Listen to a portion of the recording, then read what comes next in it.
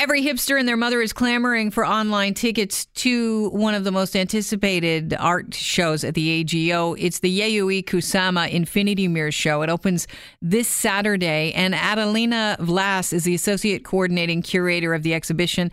She joins the show now. Chris and I had an opportunity to see it yesterday. It was fantastic. The buzz around this show and the demand for tickets seems unprecedented. Is it? Well, it is an unprecedented experience for us to have a show of this nature, and I think that there's nothing comparable in terms of exhibitions we've presented here. She's an 88-year-old Japanese contemporary artist. She's a performance artist. She does installation and sculpture. She's painting, so she's a multidisciplined artist. But tell people why this is so exciting. Sure. Yayoi Kusama is a really important artist, and she's been making art for over 7 decades, and she started making art when she was very young, presented her first work in an exhibition as a teenager. So she's been someone who's been kind of putting art out there in the world for a long time and has been very influential. The reason why this exhibition is important and there's such an interest in it is because she hasn't had a major retrospective exhibition travel through North America in over 20 years, and she's never actually had a show in Canada. So what we're seeing here is, first of all, her debut in a Canadian institution, and it's the first time that an exhibition, it's a survey exhibition, looks at the evolution of her immersive, multi-reflective installations created over more than 5 decades and called Infinity Mirror Rooms. So those are kind of the ingredients that make this exhibition so special. Now, Chris Creston, the producer of the show, and myself, we had this sneak peek at the exhibit. It is like no other art exhibit I have ever seen in my life, and it's so incredibly immersive, and it's also very Instagrammable, which is interesting because for years when you'd go to art galleries, people would say, put your phone away, don't take a picture. Now you're being encouraged to photograph this. How much credit can go to social media and Instagram for actually hyping this show and making people aware of Yayo that may not have been aware of her before? Well, I think art museums these days are encouraging visitors to share their experiences on social media. It's just kind of how we operate in this day and age, and I think we all experience a lot of the news flow, a lot of the world, a lot of our personal life through this shared experience. So in this respect, the exhibition is not unique. I think it's just being amplified more than other exhibitions. And in a way, it's a continuation of her exploration of this kind of reflection and infinity that we see in the exhibition. So I got asked a lot yesterday during press previews, what's your advice to visitors coming to see this exhibition? I said, sure. Do take a picture, do document your experience, but don't forget to also be in the moment. What's so special about those environments, those immersive environments you're mentioning, is that they do require a certain presence in the moment. If you really want to have a profound experience, a meaningful experience with them, take that selfie, but also don't forget to be present and have a full experience. You need to be still, which is something that I think a lot of us have a hard time doing. And if I can just explain to people listening right now what it's like, there are 5 of these infinity rooms. And you walk into this, it's basically a box. How big are these boxes? Are they about 20 by 20? Yes, yeah.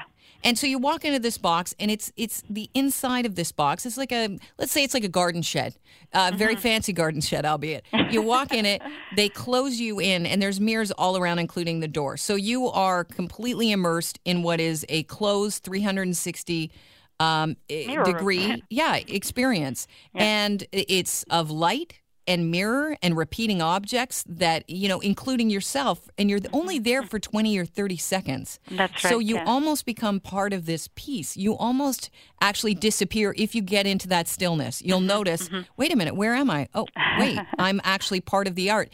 Yet we're seeing, art lovers go in, as you say, and they're Instagramming themselves. One of her points is that you disappear and we're all connected. Yes. Is the point being somewhat lost in a selfie-obsessed culture, or are we becoming part of, the changing narrative of her actual work? I know that sounds deep to some people listening in their car going, wow, Kelly, give me a break. But what do you think it is? Yeah, so we have to remember that she's been making those rooms since the 1960s, right? So it predates this kind of culture of social media and digital image circulation. So when she made those installations, her wish was to be able to create a sense of an experience of infinity, something that she's tried to do with paintings and with sculpture. So she was just pushing her own practice into a new direction, and I think that she couldn't have anticipated this additional kind of repetition and echoing of the images that's happening with social media. We also have an additional work on view at the AGO, and actually it's open to general admission, so anyone coming to the AGO for the first 2 months of the run of the show, they can experience this work. It's called Narcissus Garden, and it's on the second floor of the AGO. And there are those stainless steel balls that she presented in an exhibition in 1966, and with a sign next to them saying, "Your narcissism is for sale." So we see her in the 60s kind of anticipating this kind of self-centered culture that we live in right now, where we have to document everything. We have to prove that we've experienced something. So I think that what we see again is an artist who, for decades, has been kind of ahead of the curve, or sensing a certain tendency in our culture and trying to kind of work that into her artistic practice. But I think that again, the way we experience the world is up to us, right? Mm-hmm. So the invitation is to come to the AGO, to see the exhibition, and to try to have, and I mentioned this again yesterday, a meaningful encounter with art, and and have hopefully something of a more profound experience, because she's really trying to take us to places that are quite profound in human experience.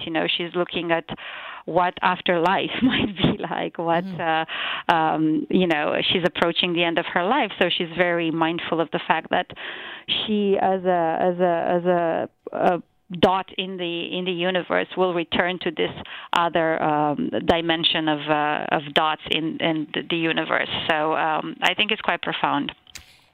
Would you put her on par with, when you say she's ahead of her time, is she as important as Andy Warhol? In terms of Andy Warhol, they were working in New York at the same time. She lived in New York in the 60s at the same time as Andy Warhol and his factory.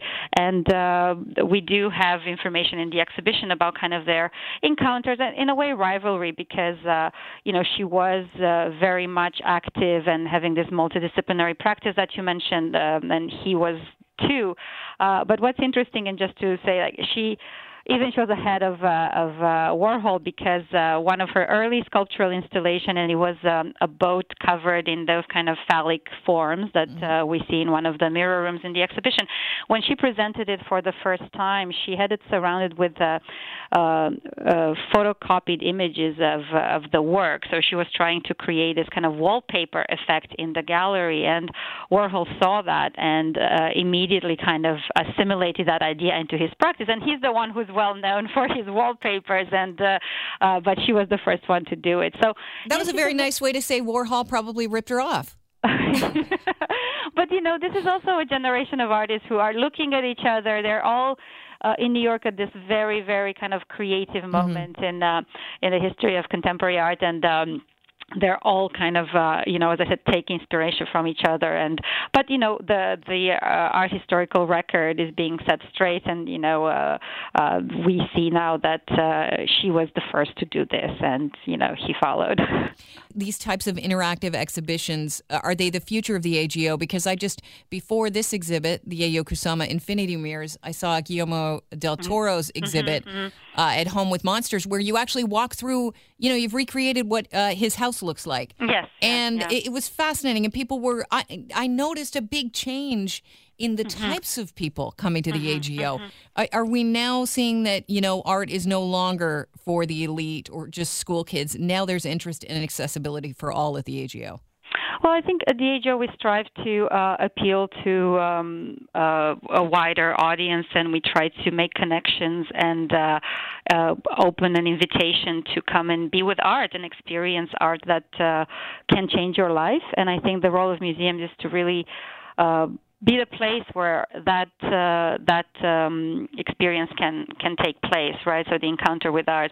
I think that the exhibitions you're mentioning are particular because they have those aspects of participation, immersion.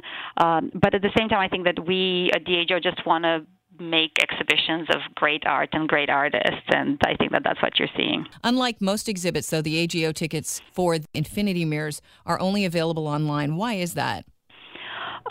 Well, I think that we're very mindful that this is still winter in Canada, and to try to sell them at our front desk, I think will be, we anticipate that people will queue for hours as they have done at other venues with milder climates. So we just wanted to kind of be mindful of that, and we will make tickets available the day of, starting on the weekend on March 3rd. So, but those will be limited numbers. So we kind of don't want to have the experience of people kind of suffering through the weather while trying to get a ticket. Bravo to you. It's a great exhibit. Thank you very much. I appreciate hearing that. Well, the tickets will go on sale. Another block of tickets go on sale on Tuesday at 10 a.m. sharp, and it is 10 a.m. sharp. AGO.ca is their website. They are one hot ticket, I will tell you that. You need to be ready at 10 o'clock in the morning to get these tickets. And as well, it will run till May 27th. And if anyone wants to know what this looks like, all this stuff we're talking about, Kelly Cutrera's Twitter account is @KellyCutrera, and check out my Instagram @CrestonTalks.